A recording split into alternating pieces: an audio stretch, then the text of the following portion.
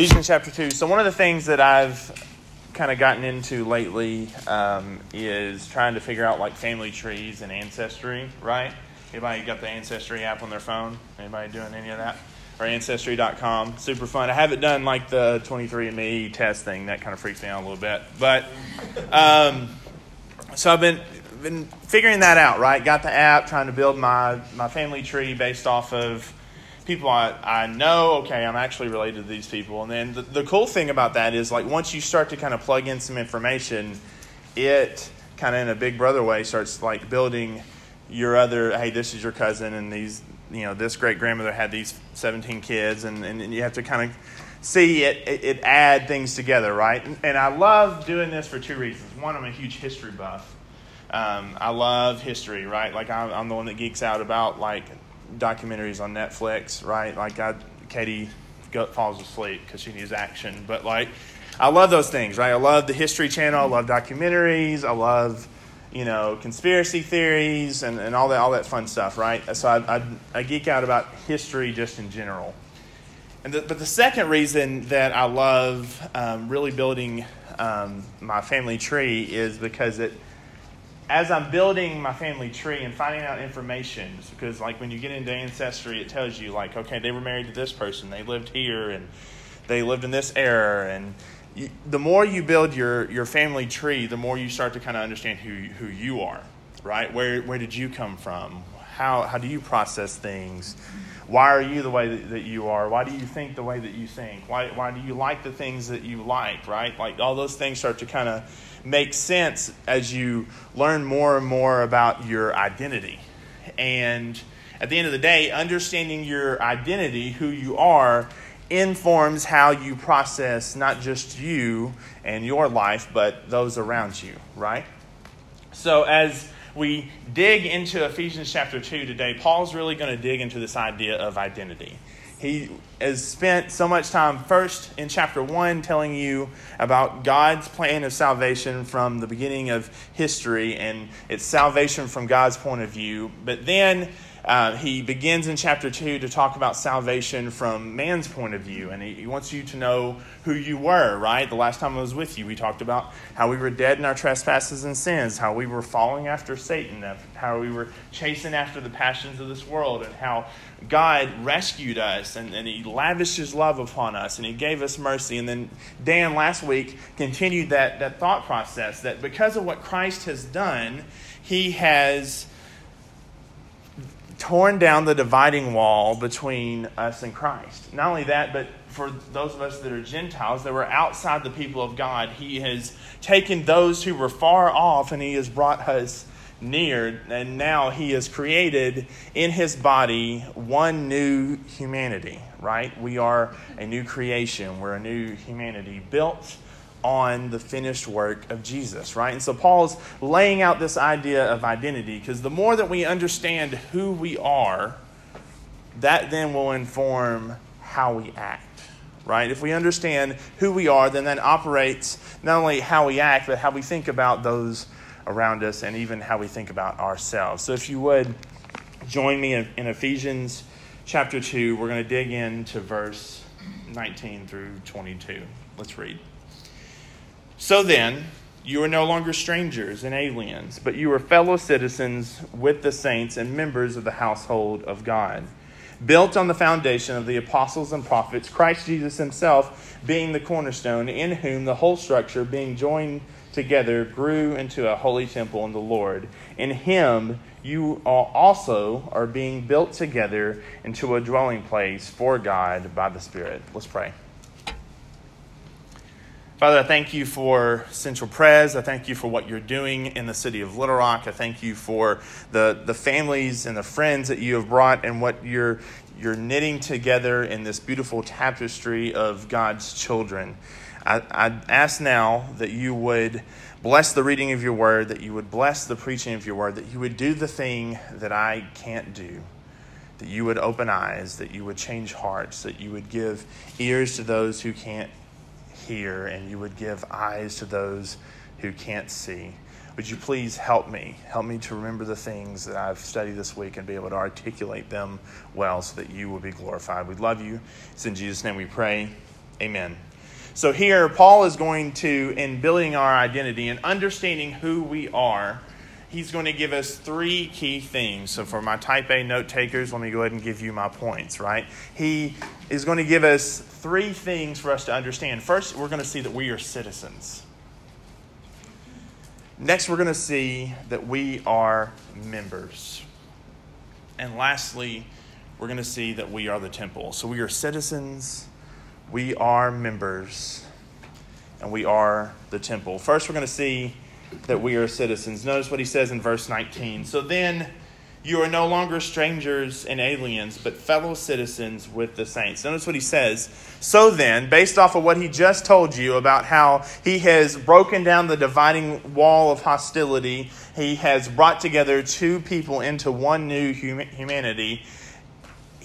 Because of that, so then, because that is true, you now need to understand who you are, who your identity is, because our identity, the thing we find our hope, identity, and security in, impacts how we then process and live our lives in Christ. So first he's going to tell you that you're citizens. Notice the language that he uses here. It's a contrast language that you are no longer aliens and strangers, right? He uses this language of kingdom citizenship. You were once aliens. You were once strangers. You were once immigrants. If we were putting it in the context of the things that we read every day in the news, you were once on the outside of the wall, and now you've been brought on the inside of the wall. In the kingdom of God, there are no walls. We don't build walls. We don't build gates. We don't fear the other. We don't push out the stranger. We invite the stranger in. In the kingdom, you have now been brought in, because all of us outside of Christ were the other. You were the immigrant. You were the alien. You were the stranger. You were the one that was outside. You were the enemy of God. But now you are no longer strangers and aliens. You now are citizens. And understand the importance here that you are citizens of a kingdom that you have been invited into. This is huge, right? That we are not trying to usher in a kingdom, but Christ himself has inaugurated his own kingdom and invited you and me to have a seat at his table. He has given you a kingdom that cannot be shaken. We are part of a kingdom that cannot be shaken. And we sit under the reign of a king whose reign will never end. You are no longer strangers and aliens. You are citizens of the kingdom of God. That's the first thing he wants you to understand. And as Paul is going to give you these three different identity themes, he is going to get more intimate as he goes through this passage. First, big picture, you're a part of a kingdom, and King Jesus sits on the throne, securely reigning forever. He is the one that presented himself once he had ascended into heaven before the Ancient of Days, victorious. The work is done. You don't have to try to work and perform and hope that you're ushering in a kingdom and having to hope for the best. No, you have been invited into this kingdom of whom you are now citizens. How then does this impact how we live? We then now live a life as citizens of this kingdom, understanding who we once were.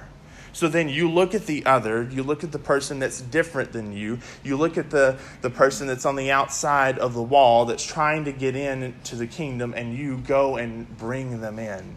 Not that you can do anything to save them, but you invite them into the kingdom, into the family of God, and say, let me tell you about this peace. Let me tell you how the war is over. Let me tell you what Christ has done.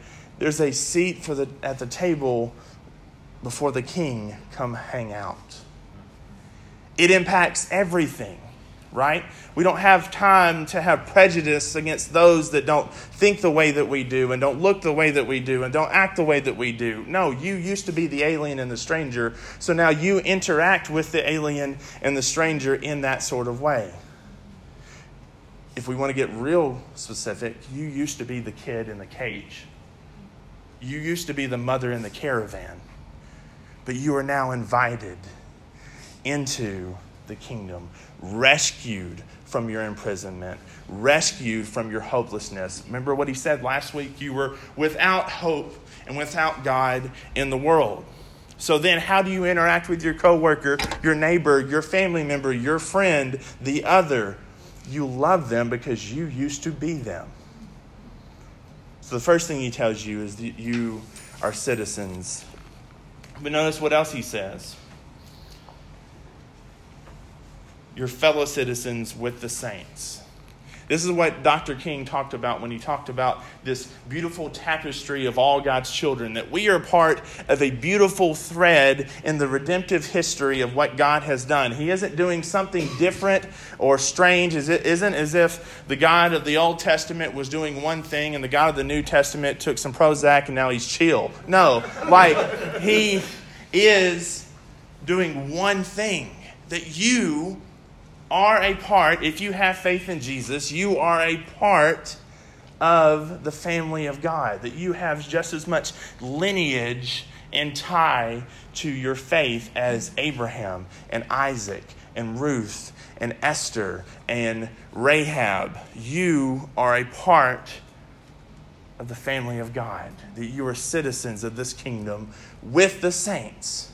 So then when you open up to Matthew chapter 1 and you read the lineage, hey, guess what? That's your family. When you go to Luke and you read the lineage, guess what? That's your family.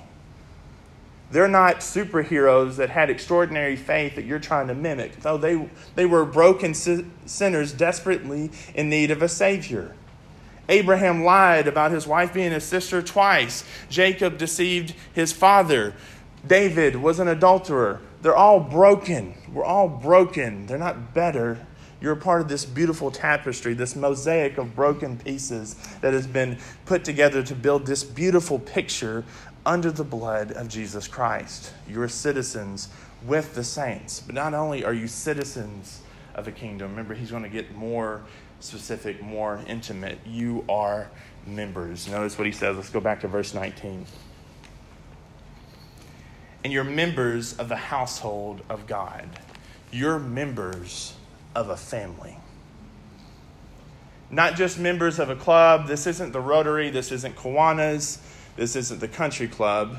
You are members of the family of God. That God's very blood in the second person of the Trinity, Jesus, shed his blood for you to be in this family.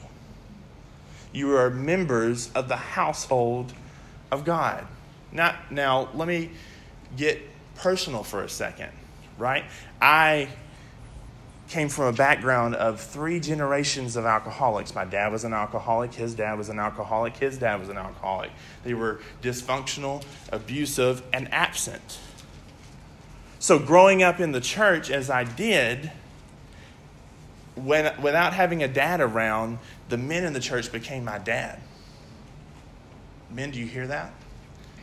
There are kids that could come to your church, Central Pres, that don't have a dad, that don't know what it's like to go camping or fix your car or build anything. They didn't have a dad. Same thing with the moms. There are kids and there are people, even adults, who are coming to you with mom and dad issues. And ladies, Titus is very specific, right? The older men teach the younger men. The older women teach the younger women. God has built this beautiful family of people who may have not had a family. Now, all of a sudden, you have a family. You were on the outside, and now you have been brought near. And you may say, Gage, you don't know my family. No one, I promise you, my aunt is back here. We got the receipts. No one puts more fun in dysfunction than the Jordans. I promise you. I promise you. Whatever baggage and carry-ons that you have in your mind when you think about family, leave that at the cross, because now you have been given this new family, this new identity where every person that puts their faith in Jesus Christ is now your brother, sister, father, mother. That's exactly what Jesus said on the cross, right? John, behold your mother. Mary, behold your son. When Mary thought Jesus was crazy and she had just a temporary moment where she forgot of who Jesus was, notice what he says. This is my family. These are my brothers and sisters, my mother and father. Whoever it is that does the will of my Father. How do you do the will of your Father? You have faith in Jesus. He's done the will of your Father. Guess what? You don't have to do any work. You're a part of the family. So not only are you citizens of this kingdom that cannot be shaken, but you are members of a household of God. That's the thing about family. Family knows you. They know you're good. They know you're bad. They know your flaws. They know your shortcomings. And they love you anyway. Right? They put up with you anyway. Are you known like that in Central Pres? Or are you just coming to church every day or every Sunday and checking the box of, hey, I attended a service and I listened to Dan yell at me for 30 minutes and now I'm good. Right? That's why Dan is pleading with you to join community groups. That's why there are 6:30 Bible studies with executives at the Simmons Tower. That's why there are Braveheart retreats. That's why. Because you are a family, and in your family, you need to both know and be known. That's the intimacy of what God is talking about in the eschatological passages at the end of Matthew when he says, "Depart from me, I never knew you," right?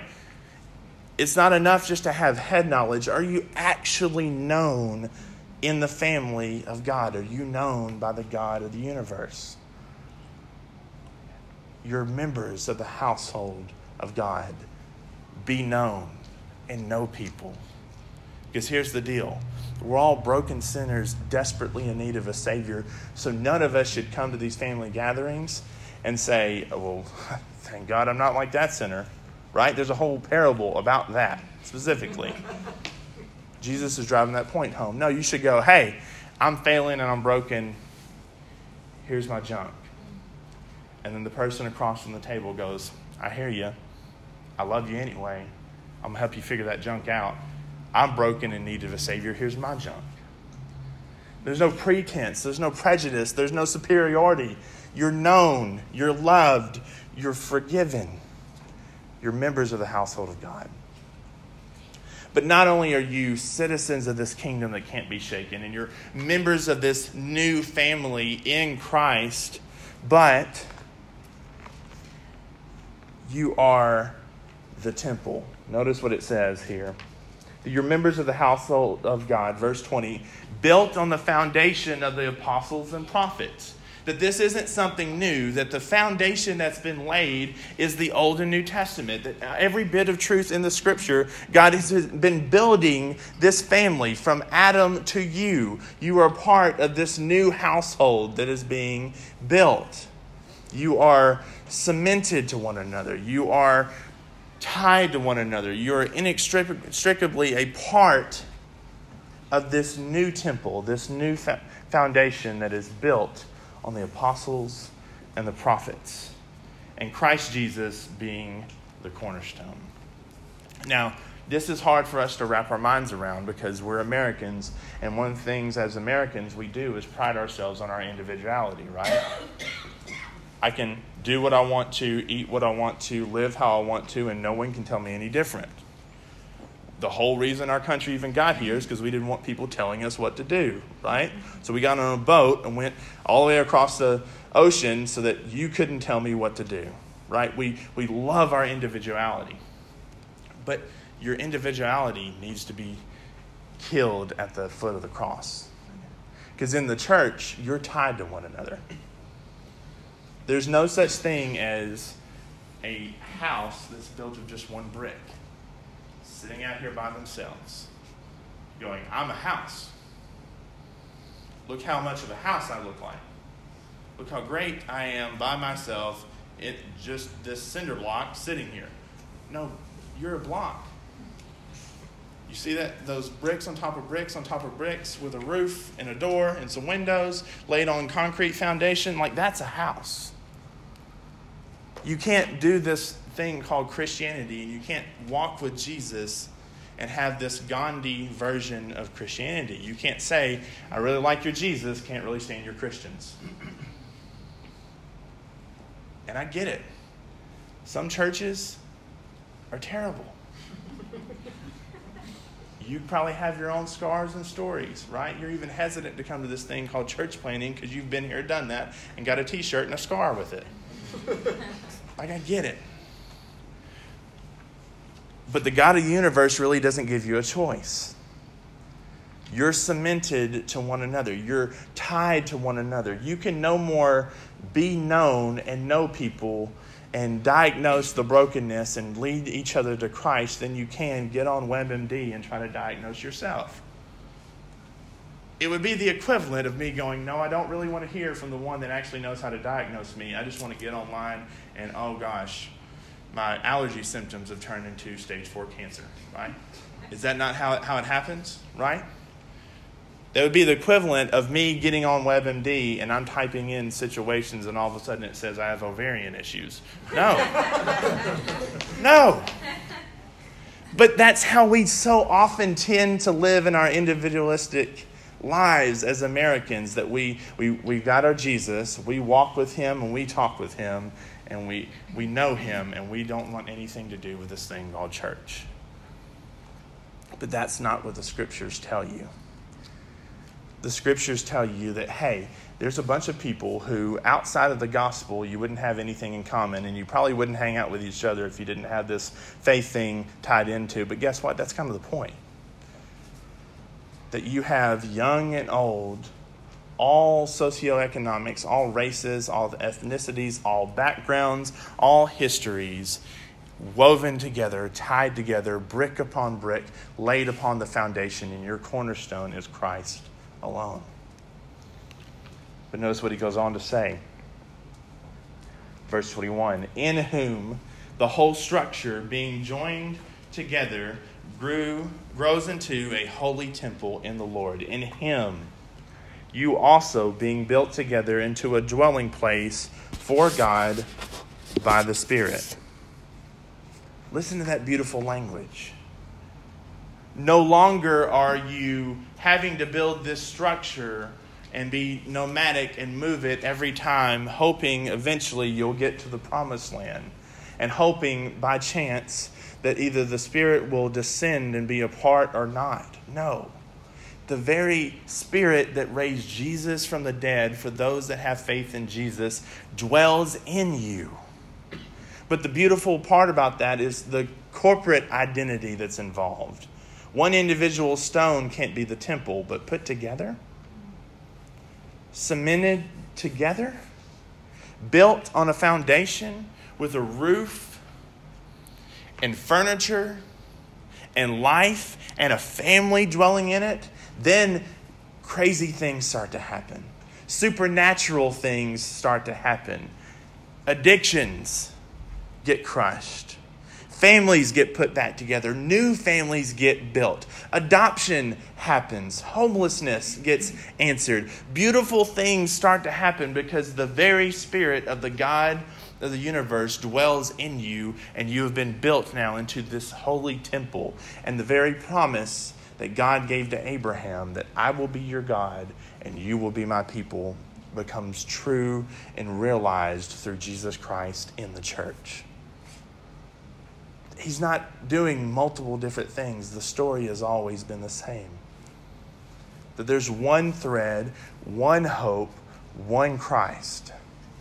And now you, Central Pres, have the Holy Spirit dwelling in you.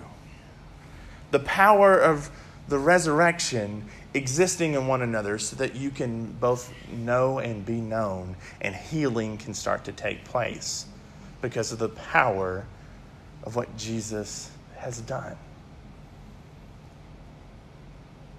So you are citizens of a kingdom that can't be shaken. You are members of this new family of God. And you are the holy temple with the Spirit of God dwelling among you. So what does that look like? How does that impact how you treat your neighbors? How does that impact how you love the other? How does that impact how you serve your coworkers? How does that impact how you participate here? And how much buy-in happens here? How does it impact how you treat one another? How does it impact your conversations over lunch? How does it impact your marriages? How does it impact your identity among the citizens of Little Rock? That here, in the temple of God, where God has chosen to dwell through the power of Jesus, you now can both know and be known. That you now have been a people who were strangers, were aliens, without hope, without God, hostile behind a wall, have been invited to sit at his table and eat his food, and dying among his other people. And you without families have been given families.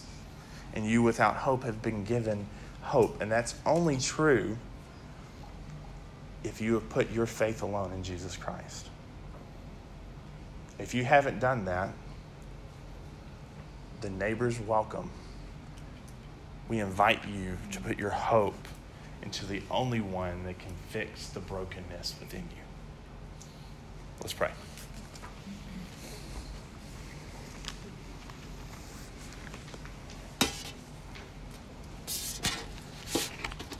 Father, we thank you for your Son. We ask that you would help us to find our hope, our identity, and our security, not in our circumstances, not in our situations, not in our performance, but we would find our hope, identity, and security in your Son. And that we'd feel the grace and the comfort and the hope that comes from being knitted together among his body. And you would help us to understand what it means to be citizens of a kingdom that can't be shaken, and members of a family that will never give up, and literally the temple of the living God through which the Spirit dwells. Help us to realize that this week, and help us to realize what that means and how we live our lives. We love you. It's in Jesus' name we pray. Amen.